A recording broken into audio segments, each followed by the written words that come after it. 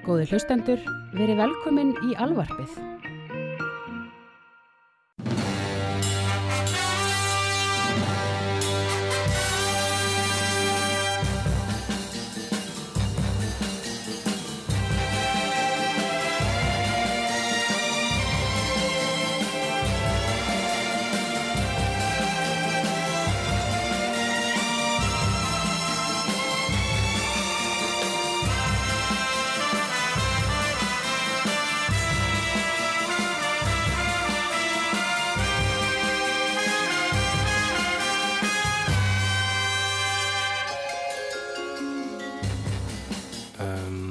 Ég var að spá í að vera á morgunum í vídeokvöld og er með 3 myndir í huga. Ok. Ég veit að morgun er að fara að taka upp Batman special á milli 6 og 9. Já. Svo þarf þú að skjótast eitthvert. Já. En ég ætla að bjóða bara hinu vinnum mínum í vídeokvöld eftir það og ég er að spá hvort þú getur hjálpað mér að velja mynd. Ok. Ég er með 3. Howard the Duck, Ghostbusters 2 Ok. og Superman 3. Superman 3, það er Richard Pryor myndin, það ekki? Já. Það er mín Superman mynd, actually. Það er fyrsta Superman myndi sem ég sá og í mannkynnssögunni þá hefur hún fengið slæma dóma. Já, hún er fín, skilur. Hún er fín, er það ekki? Right? Hún er rótin á Office Space. Hún er rótin Office Space, getur útskýrt þetta? Já, það er í Office Space, þá er plottið það sem er taka, skiluru, svona milliprósentur af einhverjum centum, 1 cent af hverju reikningi. Já. Og og það er plottið sem hann Richard Pryor notar. Ok. Í Superman 3. Já. Þeir meira að segja tala um þetta í Office Space. It's Superman 3. Já, akkurat, það gerir það. Já. Ef ég ætti að taka svona persónlega ákvörðun um þetta, þá myndi ég vilja svo Ghostbusters 2. Það er lengst síðan ég hef séð hana. Já, ég er svolítið að, sko, það er held ég held að sé lengst síðan ég sá hana líka. Þetta er samt allt myndir sem ég sá síðast áður en að ég hafði þann innan gæðsalappa þroska sem ég hef í dag. En, já, Ghostbusters 2 hef ég ekki séð síðan í bíó. Hvað heitir hann aftur, gaurinn, vísindamaðurinn í Howard the Duck? Hvað heitir leikarinn aftur? Jeremy Jones. Já, hann er snilld. Já, hann er barnaperri. Damn it. Það er svo ömurlegt. Það er svo ömurlegt. Það er leikari Jeremy Jones, ef það er rétt að nafna hans, ég held það, og hann er frábær í öllu sem hann leikur í. Hann er góður í Deadwood og var lengi vel í flestum, í mörgum. Hann var svona regular hjá Tim Burton og var þarna Sleepy Hollow var ekki bæjarstjórinn eða? Hann var allavega einn af mönnunum með hárkollunar ég horfði á Sleepy Hollow með commentary. Já. Og Tim Burton sagði alltaf þegar Jeremy Jones kom og sagði alltaf "That's it, Jeremy, let the wig do the acting." En hann er frábær leikari og bara því miður með hann geðsjúkdóm. Já, en ok, í þessu Thunderdómi sem þú ert með þarna, þá ertu búin að slá út Howard the Duck. Ok, er ég búin að slá Howard the Duck? Já, í alvöru? núna eru bara 2 men enter, 1 man leaves. Ok. Það er þú ert með Ghostbusters 2 og hver á 3 eftir? Superman 3. Superman 3, já. Ghostbusters 2 held ég. Heldur það? Já. Ok, þá hugsalega horfa ég á hana. Ég mun örugglega horfa á Howard the Duck. Eitt reyndar, sem sagt Superman 3, var ekki Superman 3 þar sem að vondi Superman var? Superman 3 var einmitt sú mynd. Það var þannig var málum vexti að Richard Pryor hann lék eitthvað prodigy, eitthvað tölvusnilling sem að þú veit ekki einu hversu mikil tölvusnillingur hann er. Hann fattar einmitt hvernig hann að svindla draga til sinni milljarða. Já. Og er síðan ráðinn í það að reyna að gera út af við Superman og er ráðinn í það að reyna að finna formúluna fyrir kryptonít. Og hann finnur flest öll frumefnin í kryptoníti. Hann reyna að búið til kryptonít líki. Réttir, þú setur tjöru. Hann setur tjöru í staðinn vegna þess að hann vantar eitthvað eitt efni til að fullkomna kryptonítið. Hann bara lítur á kamelpakkan sinn og sér tjara, þannig að setur tjöru. Þannig að býr til kryptonít eftirlíkingu sem er ekki alveg kryptonít og gerir ekki Superman veikari, heldur gerir Superman vondan. Já. Svo kemur þetta furðulega atriði þar sem að Superman, já, kemur eitthvað svona bara langt atriði þar sem að Superman er vondur. Fyrir hann á bar, dónalegur. Já, og drekkur viskí. Superman með dólg. Já, og gerir og er bara svona kvikindi og gerir skakkaturninni Písa beina. Og svo endar hann á því að fatta hvað hann er vondur og fer ykkur starf á ruslahauga ég mann rétt og berst við sjálfa sig, skiptist 2 parta algjörlega ekki útskýrt hvernig hann tekst að gera það. Þetta er svona skrappjar, það sem er svona verið að pressa málm og eitthvað drasl sko. Og ég man eftir Písa-atriðinu sérstaklega. Já, ég man það og svo þegar hann er orðin góður aftur á fer hann og lagar turninn og gerir hann aftur á skakkan. Já, djöfull voru Písa-gaurarnir sem voru að búa til litlu Písa-stytturnar sem við byggum síðan til réttar. Djöfull voru þið fljótir að framleiða nýjar styttur. Já, það svo að tala með atriði þar sem að grínið, já, ég ætla að fara út í það þar ég að útskýra það sem þú ert að segja, ok. Nei. Það var þegar Superman gerði afskekkt í Písa-turnin, þá var svona maður rétt hjá að selja minjagreip og hann var svona Garabæs, en ég með super og var svona fúll og hann fleygir öllum minjagreipunum sínum, nú getur hann ekki selt þetta lengur og svo í næsta atriði þá var hann loksins búin að búa til fullt af minjagreipum þar sem eru beinir Písa-turnar og Superman kemur og gera hann aftur skakka og hann bara Superman, why you have to, why, I don't understand. Og hrindir litlu styttunum sínum. Er Superman er það á ítölsku, er það Super Mario? Ég veit það ekki. En mér finnst þetta svo heillandi að þetta sé birtingamynd ílskunar að rétta við Písa-turnin. Og fá sér viskí. Já. Þar byrtist líka í Superman 3 er líka hin ástin í lífi hans, Lana Lang. Já. Sem er aðal ástin í lífi hans í Smallville þáttunum. Það er sérst sveita ástinas. Stelpan úr Smallville. Hún heitir Lana Lang. Svo fer hann til Metropolis og hittir Lois Lane og eignast Owen sem heitir Lex Luthor. Hvað er með fólk í lífi Supermans sem er með LL? What the fuck? Ég veit það ekki. Hvað vorum við búin að ákveða? Þetta er eitthvað svona kabbaladæmi. Þetta er eitthvað kabbaladæmi. Ghostbusters 2 eins og ég var áður sagt mér, það er svona þar fættist minn cynisismi að horfa á hana.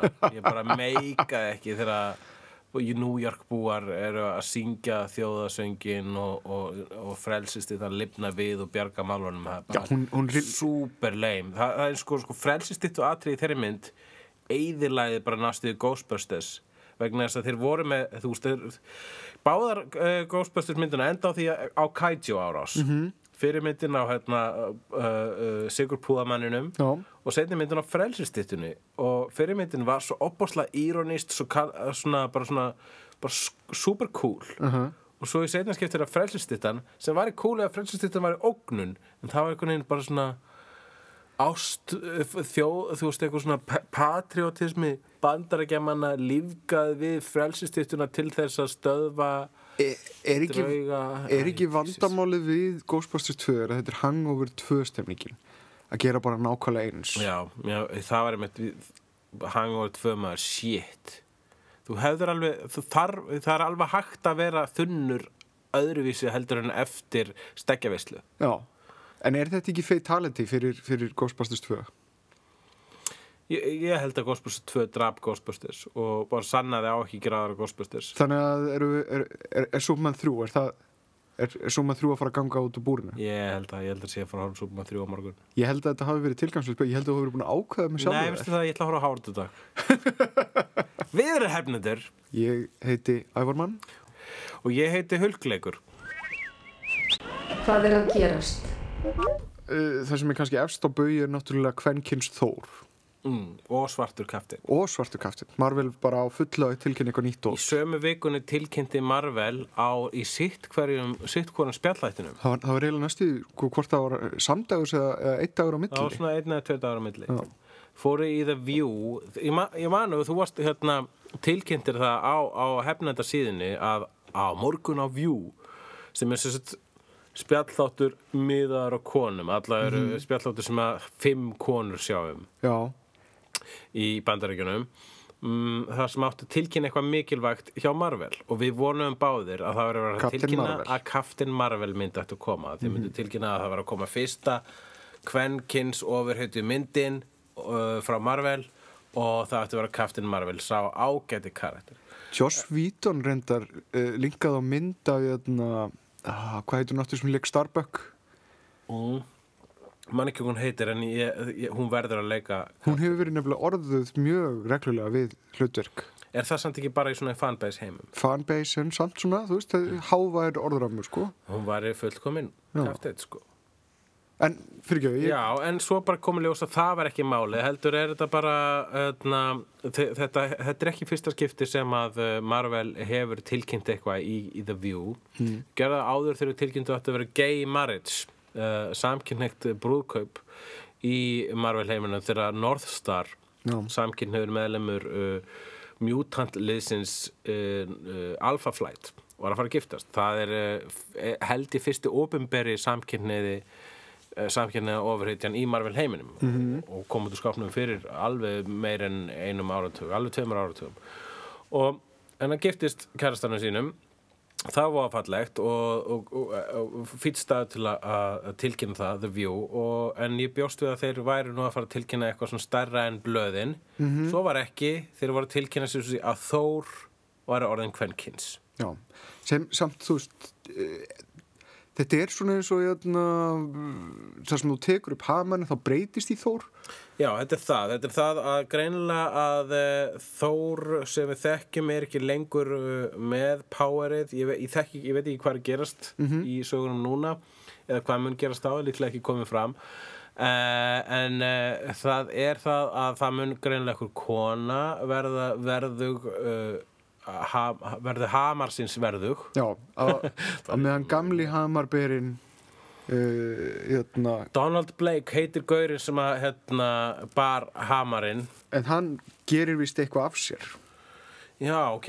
Þannig að hann verður ekki lengur hamarsins verður. Ok, Óðinn er eina ferðina óanaður með Þór litla og sendir hann útlegð og einhver kona fær sem sé hamarinn væntanlega. Já, eða bara finnur hann eitthvað. Finnur hamarinn og verður Þór. Og það sem tekið fram í þessari fréttatilkynningu, þetta er ekki Lady Thor, þetta er ekki Þóra, þetta er ekki Þórita, þetta er bara Þór. Þetta þykir mér allt gott og bless og ég hlakka til að lesa þetta sérstaklega vegna þess að Jason Aaron, sem að skrifaði frábæra seríu sem heitir Wolverine and the X-Men, sem ég las nýlega, æðislega seríu, er að skrifa þetta og sá gaur kann að skrifa. Mér finnst líka designið mjög flott. Designið fínt, en það sem þetta er samt, þetta er ekki drisa fréttir vegna þess að ég spái því að þessi kvenkins Þór mun endast í svona ár. Já. Vegna þess að það sem að ofurhetju aðdáendur eru þeir eru traditionalistar og við munum fá gamla Þór aftur. Obviously. En það verður gaman að sjá hvað þessi típa af Þór gerir. Hún á örugglega eftir að verða sín eigin sem sagt ofurhetja spin-off, vegna þess að hún verður örugglega komið nógu mikið fanbase til þess að skiptum búning. Já, mín spurning er svo sko, mér finnst það að bara leggja meiri áherslu á þá kvenkarakter sem við höfum fyrir í stað þess að taka karlkarakterina og kvenvæða þá til þess að ég skil alveg ástæðana fyrir því en það er alveg nóg að góðum karakterum þarna. Já, hvað er Captain Marvel myndin okkar? Hvað er Captain Marvel myndin okkar og já, af hverju þarf þetta? Ég veit það ekki, mér finnst þetta svona stönd. Ég held þetta sé svona Þetta er svo cynical, þetta er svo cynical markaðstönd. Þetta er að sama og þegar ofurhetja deyr, þá var það dáin, alveg svo þegar Captain America dó, þá var hann dáin í alveg 1,5 ár. Og það var mjög skemmtilegu tími í blöðunum þegar hann var dáin vegna þess að það var eitthvað svona tákgrænt að táknmynd Ameríku var dáin í þann langa tíma í Marvel heiminum, kom síðan aftur með glæsi brag. Núna, með talandu kaftinin kaftinin að missa powerið sitt. Steve Rogers er búinn að missa orðin mannlegur aftur basically, eins og venjulegur. Búinn að missa hendina eitthvað líka? Ég hef ekki hugmynd, ég er ekki komin á það. Okay. En það er búið að tilkynna það þessar tilkynningar eru basically spoilerar. Þeir eru bara að segja hvað er að fara að gerast. Reyndar. Þetta er svo óréttlátt. Það sem skemmtilegt var einmitt við þegar Captain America dó, það var ekki tilkynnt. hann dó fyrir nokkrum ára síðan. Já. Það var ekki tilkynntir neinum spjallþáttum en neinum fjölmiðlum. Bara kom blaðið Fólk út bara og bara... fekk blaðið og hann bara dó og bara fólk fatta ekki hvað var að gerast. Þannig á þetta líka að vera. Þannig á þetta að vera. En núna er búið að tilkynna fyrirfram að hann er ekki lengur kafteinninn og Fálkinn, Falcon, besti vinur kafteinsins, og við sáum hann í nýjastu Captain America myndinni, hann er að fara að taka við. Já. Hann er að fara að kafteinninn. Svona minority í mókin minorities í aðalhluturkinn. Mér þætti þetta einmitt fréttir ef það var ekki fyrir þá staðreind að þetta er löngu búið að gerast. Það er löngu búið að gera svartan kafteinn. Svartur kafteinn birtist fyrst fyrir svona áratug í Marvel Comics í myndasögunni Truth, Red, White and Black eftir Robert Morales og Kyle Baker. Kyle Baker er einn af mínum uppáhaldsteknurum.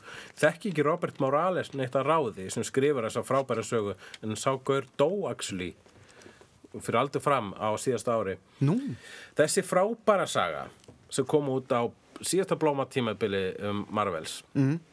Það sem gerist var það að Marvel fekk nýtt blómatímabil þegar Joe Quesada Hvað sagði þetta? Joe? Hvað sagði þetta? Joe Quesada Joe Quesada var hann tók við ritstjórn á Marvel eftir langt niðurlæginga tímabil. Já. Og fyrir viki þá mátti Marvel einhvern veginn allt, og á þessu tímabili, þetta var fyrir svona 10 árum. Já. Þá bara kom allskins shit frá Marvel. Þeir bara þorðu öllu. Það er ennþá ákveðið svona, það er ennþá gott tímabil í gangi hjá Marvel. Joker sagði þetta er eitthvað authority í þessu máli allavega. Já, hann er eitthvað authority. Hann sagði þetta alveg og sagan segir að Robert Morales þegar hann fór og pitchaði þessari sögu kafteininn, svartan kaftinn, hann bjóst við að þetta er alls ekki samþykkt og svo var þetta samþykkt. Vegna þess að þetta er ekkit smá saga. Þetta segir frá því að þegar, eins og við þekkjum söguna kafteininum, þá þegar að hann hafa sprautað í hann svokallega superserum, einhver superlifi sem að gerði hann að Captain America, og svo eftir það var hann Captain America og svo eini. Það er ekki sagt hvernig þetta lifa þróað, en það er sagt í sögunni Truth, Red, White and Black, þar sem er byggt lauslega á vísa í tilraunirnar Tuskegee tilraunirnar. Já. Sem að voru á fyrirhluta síðastu aldar, þar sem að voru sprautuðu kynnsjúkdómum og öðru slíku í svarta menn. Sprautuðu syfilis í blökkumenn. Já. Það er ekki superserum. Sorglegur sannleikur að það var sprautað syfilis í þeldökk tilraunadýr í Bandaríkjunum á fyrirhluta síðar aldar til að þróa lyf gegn sárasótt. Þessi saga af kafteininu byggð á þessari hróttalegu staðreind, þar sem að nema þessari sögu er sprautað superserum í fullt af blökkumönnum til þess að reyna að finna réttu blönduna fyrir Captain America. Þetta meikar svo brilliant sense. Þetta meikar brilliant sense. Þannig að áður að Captain America hvíti var til, þá voru þetta sprautað í svona 100 blökkumenn. Og að lokum er ungur blökkumaður sem heitir Isaiah Bradley, sem verður fyrsti Captain America.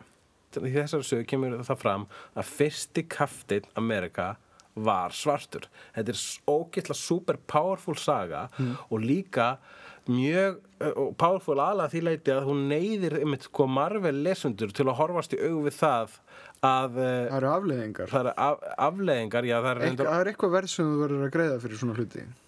Hvað áttu við með því? Ég meina, þú veist, til þess að búa til superserum fyrir Captain America þá þarf að fórna ykkur. Það er væntanlega 100 svartir gaurar sem að verða fyrir ykkur hræðilegum líkamlegum tilraunum. Það er fórnarkostnaður. Já, ég myndi ekki orða alveg svona hróttalega. Það sem við varum meira að segja var það að þetta Marvel lesum til að horfast í augu við það að sannleikurinn er ekki fallegur. Og Captain America er sko fánaberi sínar þjóðar, að bak við fánan það leynist fullt af ljótum sannleika, fullt af fórnum og svo framvegis.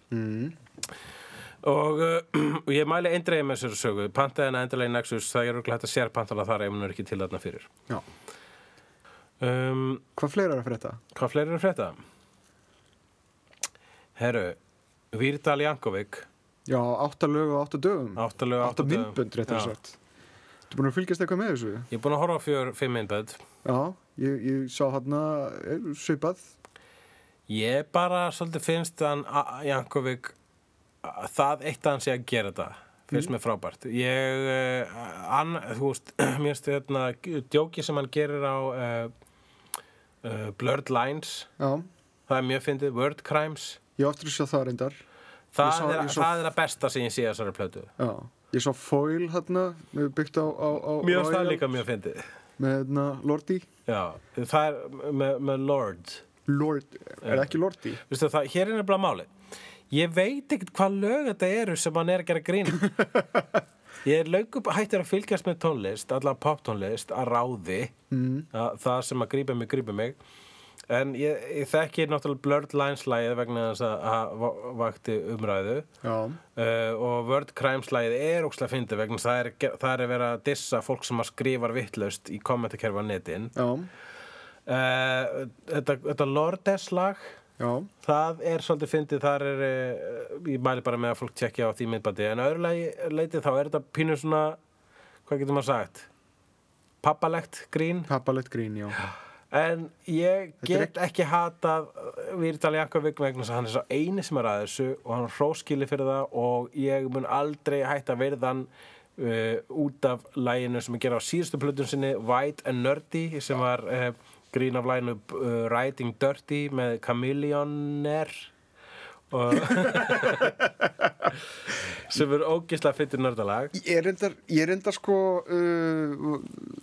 því ég var að horfa á allan að nýjasta sem ég sá þar sem að hann er að taka fram íþróttalið og þú veist, minn gaur er bestur Já, það var svo pínu sæt svona, þú veist, þramma með ykkur lúðrasveit á ykkurum íþróttavelli þá svona laumaðist það með svo tilhugsun að hann væri svolítið laddi hann var orðin svona komin á einhvern stað sko, þú veist, að hann væri bara öruggur það að fá einhverja hilli vegna þess að hann er búin að vera svo lengi að þessu I'm not even going to go there Það er búið að sexa upp Chloe Kissa Já, nákvæmlega kókamjölku Chloe er orðin massaður og köttaður það er svona náttúrulega orðaleikur út af fyrir sig Já, köttar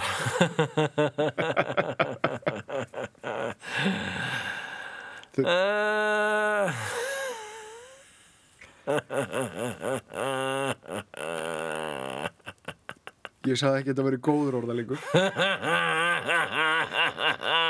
Hann er köttaður fyrir ekki hvað ég mýtla er sól Nei, þetta er orðaleikur sem var borin fram í fjölmiðlum sko. Já, það? Kókamjölku Chloe köttaður sko. Fokk fjölmiðlar Ég var ekki að koma með þetta sjálfur þurru sko. Takk, ég hefði ekki enda hefði ekki trúað þessu upp að þessum ég hef séð marga slæma orðaleiki frá þér og heyrt á en enga segi ég jafn slæma á þessa, jafn góða jafnvel. Þetta er eiginlega svolítið gott Þetta er svolítið gott Það fór hringinn Svolítið, já Þetta er alltaf komið hringinn núna Þessi umræði er komið hringinn En já, það er búið að kötta hann Já, hvernig myndir þú lýsa þessum stíl? Sko, mér finnst þetta viðurstigð að öllu leyti og bara Mér fannst þetta klassíska hönnun ekkert spes til Nei, að byrja en með þetta er ekki eins og klassíska hönnun Það er nefnilega málið Það er bara kötturinn Nei, fyrsta kókamjólkin Svona kúla Það var bara svona venjuleg köttur sem satt við grammófón Við sáum ekki eins og framan í hann Nei, það var frábært Hann snýr bakinn í okkur og hann var eitthvað að blístra eða syngja með grammófónunum kókamjólk Seinna meir eitthvað tímann mid-90s eða early 90s þá fær einhver drullusokkur öðru nafni markaðsfræðingur same thing þá hugmynd að bara, heyrðu, það er ekki aðeins að bífa hann upp og þá verður allt innum Chloe svona þú væri kraftur kókamjólk vegna þess að eitthvað svona að reyna að fá krakka til að halda það að þeir verði vöðvatröll eða eitthvað svona sterkir það verður, hvað heitir aftur anorexian sem að er fyrir vöðva Bístorexia, eitthvað bíkorexia Ég bara veit ekki Það er allavega til eitthvað önnur rexia sem að er sko sem að virka þannig að þú bara pumpa því í drasl og verður bara viðstyggilegt Það sem að vöðvarnir fara að éta sjálfa sig Já og allavega það verður að reyna að fá það að fá krakka það verður að reyna að ala það upp í krökkum og allavega það byrja allir í kókumjólkur auglýsinguna að snúast það að Chloe var einhver svona go-getter sem var á skíðum eða að lyfta lóðum og mér finnst það viðurstyggilegt. Ef ekki líka halda þið til haga að þú ert ekki líklegur til árangus ef þú ert að hlaðið í kókumjólk allan dag. Nei, nákvæmlega og please, hættu einhvern veginn að koma þess þú þarft ekki að selja kókumjólk einhvern veginn gegnum eitthvað svona líkansrækt og heilsustarfsemi.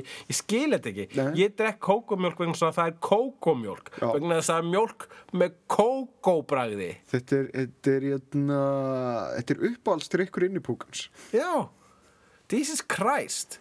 Og svo núna eru þeir búin að gera hann ennþá einhvern veginn svona, núna er hann komið actually bara móta fyrir brjóstvöðvum, við viðurstigð. Hann er mjög Fuck you, kókumjólk, fuck you. Á hvað ertu að glápa? Við vorum síðast með, við talum Míröndu heilkennið. Já. Fórstu að horfa á Sex and the City? Nei, ég horfði ekki á Sex and the City, en ég er búin að sjá Míröndu tvisvar, randomly. Í ykkur öðru efni? Í ykkur öðru efni, síðan að við tölum það að við vorum báðir Míröndur. Hvað heitir hún? Cynthia Nixon? Cynthia Nixon, já. Já. Og hún átti svona aukahlutverka feril áður en hún fór í Sex and the City. Já, hún var náttúrulega í Let It Ride, man ég. Já, ég var nefnilega að horfa á Let It Ride. Já. Sem að þú mælti með. Já. Góð mynd. Hún er frábær. Einstök mynd. Og alveg furðuleg í byggingu eins og ég myndi það. Furðuleg. Það er engin mynd eins og þessi mynd. Og það er erfitt að tala um hana að spoila. Já. En hún er undarlegt en yndislegt ferðalag. Með rússípanna sem að svona er alltaf að auka við sig. Það er engin svona niðurtúr. já, nei mitt. Já, þessi mynd er algjör undantekning. Það vill reyndir svo skemmtilega til að ég get sagt nákvæmlega sama. Ég horfði á LA Story sem þú mælti með. Já. Frábær mynd. Og það er Carrie.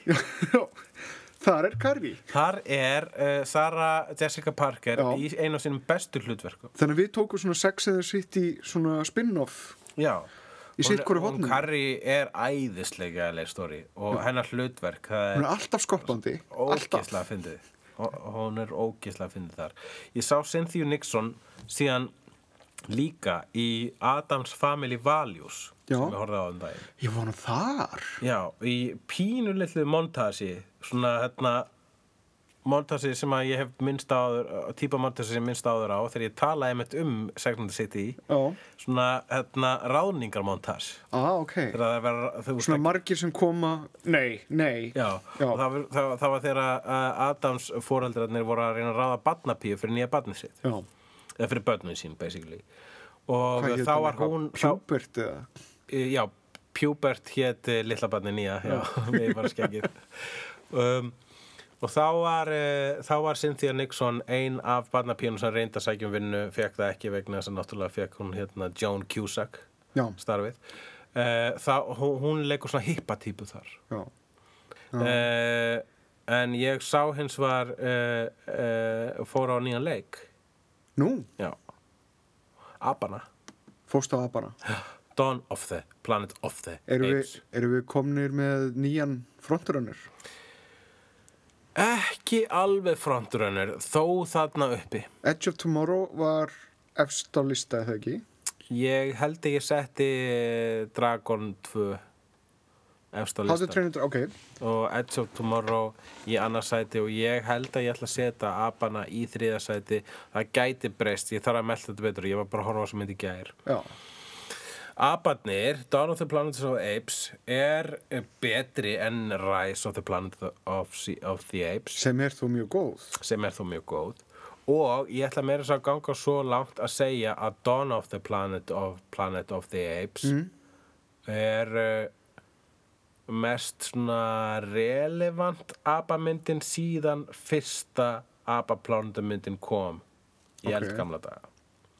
Það er að segja það sem að fyrsta myndin hafði var að hún hafði svo mikinn, hún hafði svo sterk skilaboð. Já. Skilaboðin síðan sko voru svona hálfpartin endurtekin af framhaldunum af þeirri mynd og ég mæli bara með öllum þessum myndum þó að síðustu tvær eru ekki sérstakar Það er að segja myndum númer Ekki 3. nýjustu 2. Það er að segja mynd númer 1 Planet of the Apes var ógeðslega flott. Er þetta ekki Svo kom- allt hvað, orðið Beneath eitthvað the svona Planet of the 7 myndir með þessum 2 nýju? Allt í allt eru það 8. 8. Já. Það er Ef slatti. við tökum með Tim Burton og þessar 2 nýju. Tökum ekki með Tim Burton. Við tökum hann með. Mér finnst hún detta samt út úr syngi, sko. Við tökum hann með. Ok. Til að geta haft einhverju lélegasta. En var ekki síðasta í upprunalegu seríunni? Hún var helviti góð minnum. nei, síðasti upprunalegu seríun er lélegust. Er það? Já, fyrstu 2 eru skástar og síðan, fyrstu 3 eru bara svolítið fínar. Hvaða mynd var það í seríunni þar sem að það voru 2 apar sem voru konur í framtíðina? Það er 3. myndin í fyrstu seríunni. Hún er frábær. Hún er frábær. Langt síðan ég sé hana. Það er eiginlega fyrsta og 3. eru bestu í fyrstu 5 myndaseríunni. Já. Síðustu 2 í þeirri seríu eru lélegastar, sérstaklega langsíðasta. Og svo kom Tim Burton myndin sem er bara það sem hún er. Og svo kom Rise sem er flott. Já. Og svo kom með þessi nýja sem er svolítil snilld og fólk er að kalla hana meistarverk sem er gagnrýnendur að gera það og ég skil hvers vegna þess að skilaboðin í henni og hún er dæmisaga stríð Já. og hvað elskum við þegar við horfum á science fiction og fantasíumyndir? Dæmisögur. Stríð. Við elskum Return of the King. Elskar stríð í Hvað er best af Return of the King? Það eru náttúrulega stóru orustu sinnar, Já, vissulega. hvað er best af Return of the Jedi? Stóru orustu sinnar. Hvað er best af Braveheart? Stóru orustu sinnar. Hvað er best af við já, ég halda áfram. Nei, ég meina Það sem ég reyna að segja að þegar að kemur í þessum episku stóru fantasíu, historisku sci-fi myndum, þegar að kemur að stríði Já. þá opnum við augun bara yes, loksins, segjum í hausnum yes, loksins Já. og horfum á það og bara fyllumst af unaði og nautn að horfa á þessa orustu. Já. Gott og blessað og það er æðislegt og ég elska það. Dawn of the Planet of the Apes Já. er eina skiptið sem að ég hef verið þegar stríðið byrjar, ég hef verið nei, ekki fara í stríð. Þannig að sko sú mynd tókst actually að gera dæmisögum stríð og láta áhorfandan vera bara svona nei, ekki fara í stríð, apar og menn verið vinir. Nei. Þannig að hún virkar á sko, tilfinningalegu leveli. Ok. Og líka gerir það sem að myndir stríð ættu í rauninni að gera er að láta þig vilja ekki stríð. Þetta er hvað ég meina. Ég myndi segja að það sé helviti góður. Það er bara allavega punktur. drullu góður árangur. Já. Og það er nefnilega vegna þess að maður fær að kynnast einhverju svona ABBA society þarna í post-apocalyptic framtíð og fær að kynnast manna society. Og á þess að fatta það sjálfur, það læðist upp að þér að það er bara engin munur. Nei. Þetta eru bara sitt hvor ættbálkurinn, það er engin munur á því með rauninni. Það var nú Og þú samt munur á þenni fengu þetta gáfnasýrum. Já, vissulega, og þú getur sagt það, en það hefur ekkert með máli að gera í þessari Nei, skilabóðinu þetta þarna. skuld. Og hér er með máli, það er hægt að setja þetta yfir til dæmis, það er hægt að setja myndlíkunguna sem að Dawn of the Planet of the Apes er yfir á til dæmis kúrekar versus indjánar og þú getur snúið þig við. Kúrekarnir geta verið mennirnir, indjánarnir geta verið aparnir eða kúrekarnir geta verið aparnir, indjánarnir geta verið mennirnir. Og síðan á þessum glötuðu tíminn í dag getur einmitt sett Ísraelsmenn og Palestínumenn á sama dæmið. Já. Og kannski þess vegna virkaði svona sterkt á mig í gær vegna þess að við lifum á glötuðum tímum akkurat núna. Og þess vegna er þessi mynd bara svolítið flott dæmisaga, sko. Ég var akkurat að bíða spenntur eftir því hvernig þú myndir kalla apana. Það er mjög svona Það er bara snillt yfir þessa mynd vegna þess að þú getur þetta myndlíkingin skilaboðin, sagan er það vel sniðin Já. að að þetta Að fittar virðing yfir til nær til beggja sitt hliða. hvoru megin vígvallarins Já. að fitta aparnir eða mennirnir og þess vegna þetta fyrst mér vera svona með allavega svona, ég veit ekki, mest relevant sci-fi myndum í dag, ef að sci-fi mynd mætti kalla. Hlakka til að sjá hana. Mæli með þessu. Allavega ég fylltist af ángist þegar ég horfði á þessa mynd. Ég setja hana samt í 3. sæti vegna þess að það pínu svona nokkur atriði sem svona aðeins og væmin. Já. Hún dettur niður væmni hér og þar. En það bara mitt cynical kalda hjarta sem segir það. Hvað þetta? Ég er búin að vera svona að finna fyrir ákveðin óþoli gegn væmni. Það eins og einlægnin sé að detta aftur upp fyrir. Nei, ég held að sé sko, málið að það alveg hægt að vera væmin, en þú mátt bara passa það bara að vera ekki klísukenndur á sama tíma. Já. Þannig að væmni nauðsynleg í myndir til að gefa þig svona gefa þig sál. Já. En ég er nefnilega mjög fylgjandi. En ef þú ætlar að skera það þú þarft bara að vanda miklu meira við væmni heldur en við ofbeldi. Ofbeldi skilar alltaf sínu. Væmni, hún nauðsynleg fyrir myndir og þú þarft að fínpúsana og updatana í hverja einustu mynd. Ég er nefnilega á því svolítið að maður þarf að fara að sleppa svolítið beislinu lausu og hætta þessum sinni meiri einlægni. Nei, við erum ekki vand. Áhorfandinn er ekki vandamálið. Það að vera væmin, come on. Nei, alveg, ég er ósammála. Áhorfandinn er ekki vandamálið. Ef að við skynjum væmni sem eitthvað svona, þetta aftur, ef við skynjum það sem að vera að tróða í hálsinn á okkur, þá eru kvikmyndagerðarmennirnir að gera eitthvað vitlaust. Er það? Er þetta ekki frekari mitt svona birtingamynd á móttakandanum? Nei, vegna þess að væmni er í öllum þínum uppáhaldsmyndum nema þú tekur ekki eftir í vegna þess að það er búið að gera hann svo vel. Það er búið að gera hann svo vel? Já, það er svo Boogie Nights er uppáhaldsmyndin, hún full af væmni. Stútfull af væmni. Þú pælir ekki í henni. Ég veit alveg hvað væmni er. Vegna þess að hún er svo ógeðslega vel skrifuð. Já. Þannig að það er ekki áhorfandinn sem á að, ok, ég skal bara taka þessu drasli, ég ætla að hætta að vera svona cynical, heldur kvikmyndagerðarmaðurinn sem á að skrifa hana bara betur. Ef ég horfa á Boogie Nights sem sagt í einhverju skapi og er minna móttækilegur fyrir því að takast á við einlægnina svona bara taka á mótinni að þá fellur væmnin flatt hún skemmist það er móttakandinn ef þú ert bara í vondu skapi þá finnur ekki fyrir þessu flæði ég er sammála því þannig að þetta er rauninni bara afstætt mjög afstætt. Já, þannig að ekkert skiptir máli og getur bara sleppti að tala um þetta og hætti að vera mann þátt. Nei, guð. Með okkar augum. Jæja, velkomin í ok, en þú að segja velkomin. Velkomin í úrslitaleik Lávarðan og Hulsubröðana.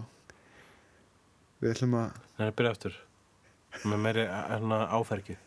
Verið velkomin í úrslitaleik Lávarðana og Hulsubröðana í hefnendadeildinni. Herðu, já. Við fengum hann örvar til þess að taka upp leiklýsingu.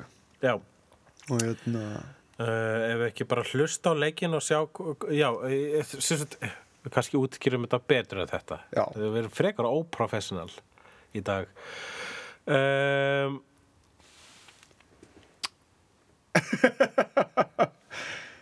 Sko, við völdum í lið. Já. Svona fantasíu lið sem að samanstanda af hinum ýmsu mögulegu fantasíu karakterum. Allt frá Hulk og The Thing yfir í Edward Cullen, Buffy og Captain America. Talandi professional. Já, þetta er hrærigrautur af öllum svona fantasíu nörda karakterum sem við getum látið okkur detta í hug og þetta er raunverulega okkar svar við HM-inu. Já, við skulum alltaf bara hlusta á leikinn og sjá hver vann. Ef við ekki gera það? Já.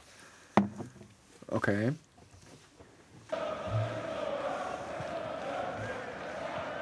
Já, góðan daginn og verið velkomin í úrslitaleik stjörnuþokukeppninnar sem fer fram hér á Mos Espa Grand Arena vellinum á Tatooine. Liðin eru gengin á völlin og ljóst að hér munu mætast stálinn stinn, jafnvel í bókstaflegri merkingu. Það er við hæfi að byrja á að renna yfir liðinu. Lið Hulsubröðana, sem þjálfað er af Jeff Winger, er svo skipað. Í marki er Plastikmann, Hægri bakvörður er Gizmo, miðverðir eru Leatherface og The Thing og í vinstri bakverði er Terminator T-800. Á hægri kanti hulsubrauðana er Super Mario, á miðjunni eru þar Gandalfur og Tasmaníu-djöfullinn, á vinstri kantinum er Slimer eða Slímon eins og við þekkjum hann hér og í framlínunni eru þau Invisible Woman og Han Solo. Og þá er það lið lávarðana sem þjálfað er af Mínu Harker. Í markinu er Spider-Man eða Kongulóamaðurinn. T-1000 er í vinstri bakverði, miðverðir eru Captain America og grái 90s Hulk. Hægri bakverður er svo engin annar en Robocop. Á vinstri kantinum er Edward Cullen og Morpheus og Wonder Woman. Sjáum miðjuna hjá þeim. Hægri kantur er svo Sonic the Hedgehog og frammi eru þau Buffy og Gormur. Við skulum taka hér augnablik. En stemmingin á vellinum, þetta er fallegt og mikið mannlegt. Þessi hefur verið breytt hérna sérstaklega fyrir þennan knattspyrnuleik og mikið af peningum og mikið af lífum farið í að byggja þetta. Og nú gerir dómarinn sig reiðubúinn að flauta leikinn á.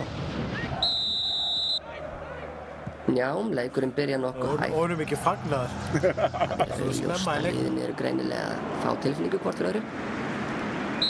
Jú, nú þarf að skipta bolta. Það er töluvert vopnaburð á vellinum og líklegt að það þurfa að skipta bolta nokkur sinnum í dag. Leikurinn byrjar á svolitlu miðjumóði. En fljótlega tekur Gandalfur öll tök á miðjunni. Leikmenn virðast eiga erfitt með að komast fram hjá honum og ljóst að samvinna hans með Tasmaníu-djöflunum er með því besta sem við höfum séð í knattspyrnunni til allavega síðan að Riggs og Murtaugh þurftu að leggja skóna á hilluna.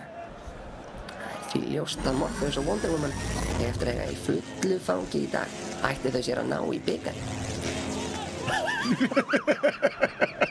Og nú hefur dómarinn flautað. Það er erfitt að sjá hvað er í gangi en það er orðið fótur og fitt þarna á vellinum. Standa allir í kringum brúna klessu rétt fyrir utan vítateig hulsubrauðana. Já, við sjáum hér í endursýningu að varnarmaður hulsubrauðana The Thing hefur stigið á Gizmo. Hann virðist vera látinn, enda smávaxinn. Og það var erfitt að sjá hann á vellinum fram að þessu en það er verið. Já, hann leikur ekki meira með í þessum leik. Það er verið að bera hann af velli í mjög lítilli líkistu. Já, og þar sem hulsubrauðin eru ekki með neina varnarmenn á bekknum virðist sem að þeir verða að spila sem eftir líður leiks með 10 leikmenn. Og þá er leikur hafinn á ný.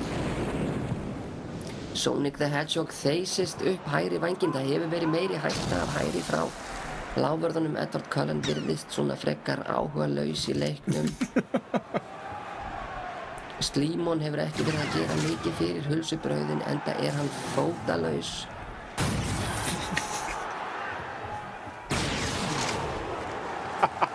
Og Sonic the Hedgehog hefur hlaupið með boltann beint yfir endalínuna og því er markspyrna frá marki hulsubrauðanna sem The Plastic Man tekur og gefur beint út á vinstri kant á T-800 sem lætur hann ganga inn á miðjuna á Gandalf. Og hér flautar dómarinn aftur. Við erum hér að ræða við Gandalf. Jú, hann er að athuga hvort að hér sé í raun og veru Gandalfur á ferð eða hvort að þetta sé Andrea Jónsdóttir með. Það er hann flauta leikinn aftur á Gandalfur verið gefa á engan en boltinn hreyfist. Engu að síður gæti verið að hér sé ósýnilega konan Invisible Woman með boltan. Það er erfitt að segja fyrir okkur hér í stúdíónu. Captain America hendir skildinu sínum á boltan og dómarinn flautar hendi. Já, það hefur verið rætt þetta fyrir leikinn að hann geti ekki nota skjöldin sinna á boltan. Já, þess má til gamans geta að T-800 og T-1000 eru uppaldir hjá sama félaginu og spila saman ekki unglingarflokkana. Leikur þeirra hefur þó verið afar mismunandi hér í dag. T-800 verið styrður á meðan að T-1000 hefur haldið leiklávarðana fljótandi á vellinum. Og þá er flauta til hálfleiks.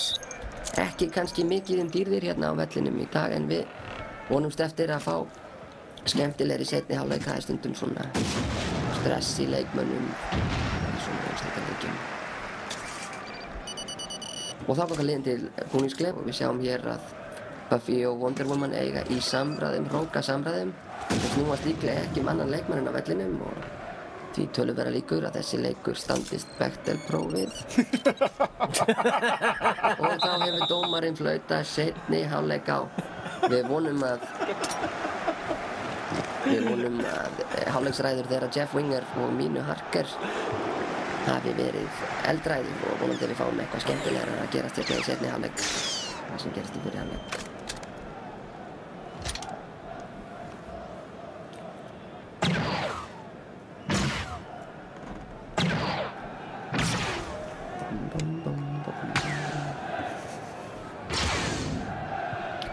Já, markverðir hafa verið í aðalhlutverkum hér í byrjun seinni hálfleiks. Það skiptir engu máli þó að skotin dynji á markinu. Plastikmann teygir sig í hvern boltann á fætur öðrum. Sannarlega betri en enginn í markinu í dag og kóngulóarmaðurinn virðist skynja alla hættu í markinu áður en hún ber að garði.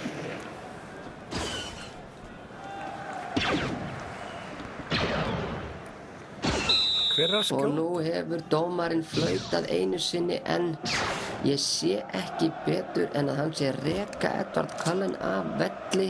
Ha? Jú, við sjáum það hér í endursýningu. Edward Cullen er rekinn af velli fyrir að bíta Super Mario. Eins og allir sem fylgjast með knattspyrnu vita er að bíta það alvara sem þetta er að gera inn á vellinum í knattspyrnu og það virðist engu máli skipta þótt Leatherface hafi aðeins nokkrum myndum áður sagað vinstri hendina af Wonder Woman án þess að fá svo mikið sem gult spjald fyrir. Edward Cullen hefur verið rekinn út af með rautt spjald og því munu lágverðir leika með 10 manns og jafnt í liðum. Edward Cullen mun nú verða skotspót gárunga á tröll á internetinu en hann ætti þó líklega að vera vanur því. Jú, við sjáum hér skot af áhorfendum. Hér eru þó nokkrir í Team Edward bólum og þeir eru að brýna hashtaginn. Mína Harker virðist ekki kippa sér mikið upp við þetta. Það hefur hún líklega séð einhver bit áður. Þetta er leikur hinna sterku varna og markverðir hafa verið í aðalhlutverki hér í dag. Og við höfum ekki séð svona markvara frammistöðu síðan að Jabba the Hutt bókstaflega fyllti upp í markið í síðasta úrslitaleik. Han Solo hefur lítið verið í takti við leikinn. Hann virðist ekki snerta bolta mikið. Hann stendur aðalega í kringum markteig lávarðana og blikkar fólk og glottir við tönn. Hann er hins vegar klæddur í afar fallegt svart leðurvesti.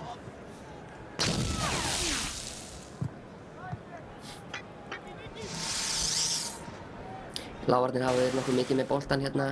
Captain America gefur á Hulk gefur hann aftur á Captain America sem gefur hann aftur á Spiderman sem er með langa sendingu fram á Morpheus sem tekur boltan fram á Buffy sem gefur hann á Gorm sem tekur hann á Rófuna og gefur hann á Wonder Woman. Ekki mikið kannski að gerast. Það kemst Leatherface með keðjusöguna inn í. Það skiptum bolta. Leatherface gefur hann á Sandál sem gefur hann á Slíman.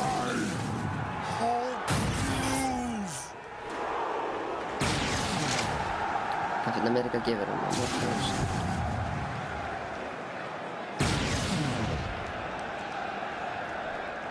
Robocop bröltir upp hægri í vænginn boltan. Sonic the Hedgehog virðist viljan en Robocop er seinn í svifum eins og áður í þessum leik.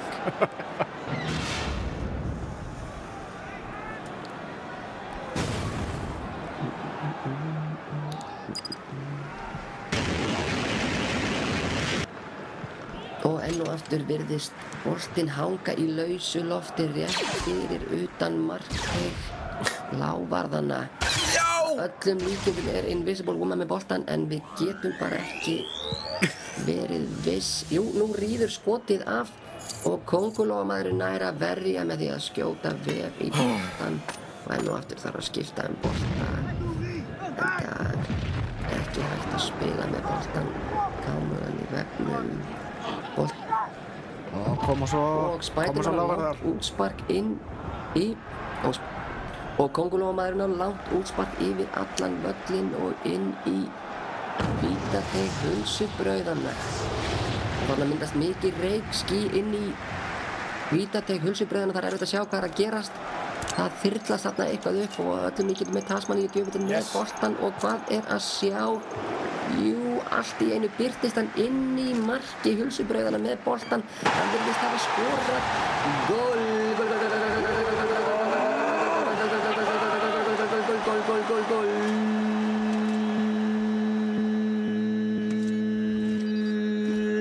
Lazzo di Tasmanian Devil. Lávarðarnir eru komnir yfir og það er aðeins 2 mínútur eftir af leiknum. Hér stefnir allt í að þeir verði stjörnuþokumeistarar árið 2004.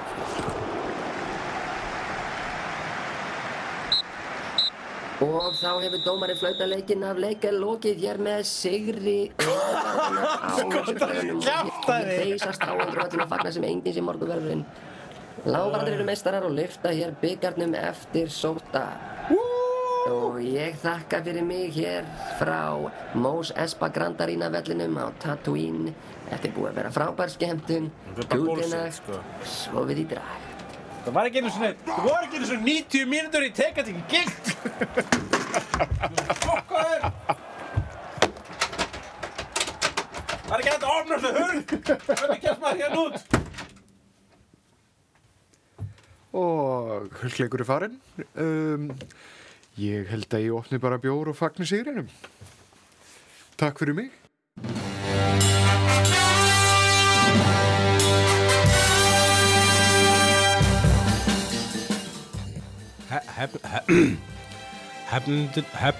Hefnendurnir voru Jóhann Ævar Grímsson og Hugleikur Dagsson.